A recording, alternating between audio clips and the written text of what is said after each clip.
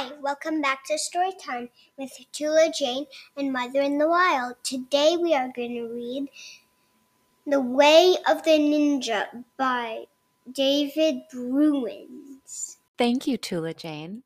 We are dedicating this book to our friends Matisse and Charles. Are you ready? Get cozy. The ninja loved to spend time with his friends, the cowboy and the bear. When they got together, it usually led to merrymaking, buffoonery, and hilarity. But not always. Sometimes they did not agree on what was fun. The ninja had his own way of having fun. It often included thrills and adventure. One day, his daring ways came between him and his friends. And here's what happened.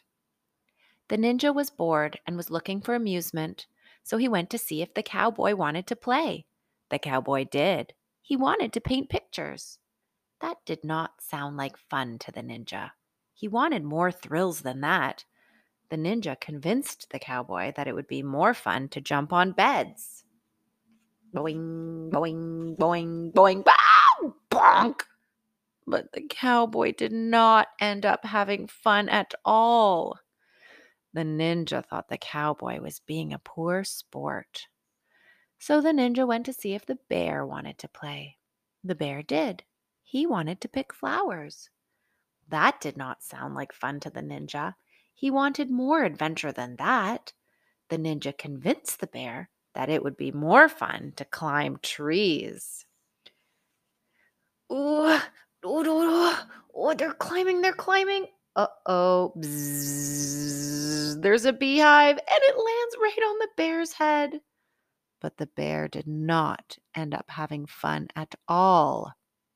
The ninja thought the bear was overreacting. The ninja decided that he would have to make his own fun. But somehow, it was not as exhilarating as usual. Something was missing. Then the ninja remembered that the greatest thrills and the best adventures were the ones he had shared with his friends. And he realized that he had acted carelessly. Hoping his friends still wanted to play, the ninja went to find them.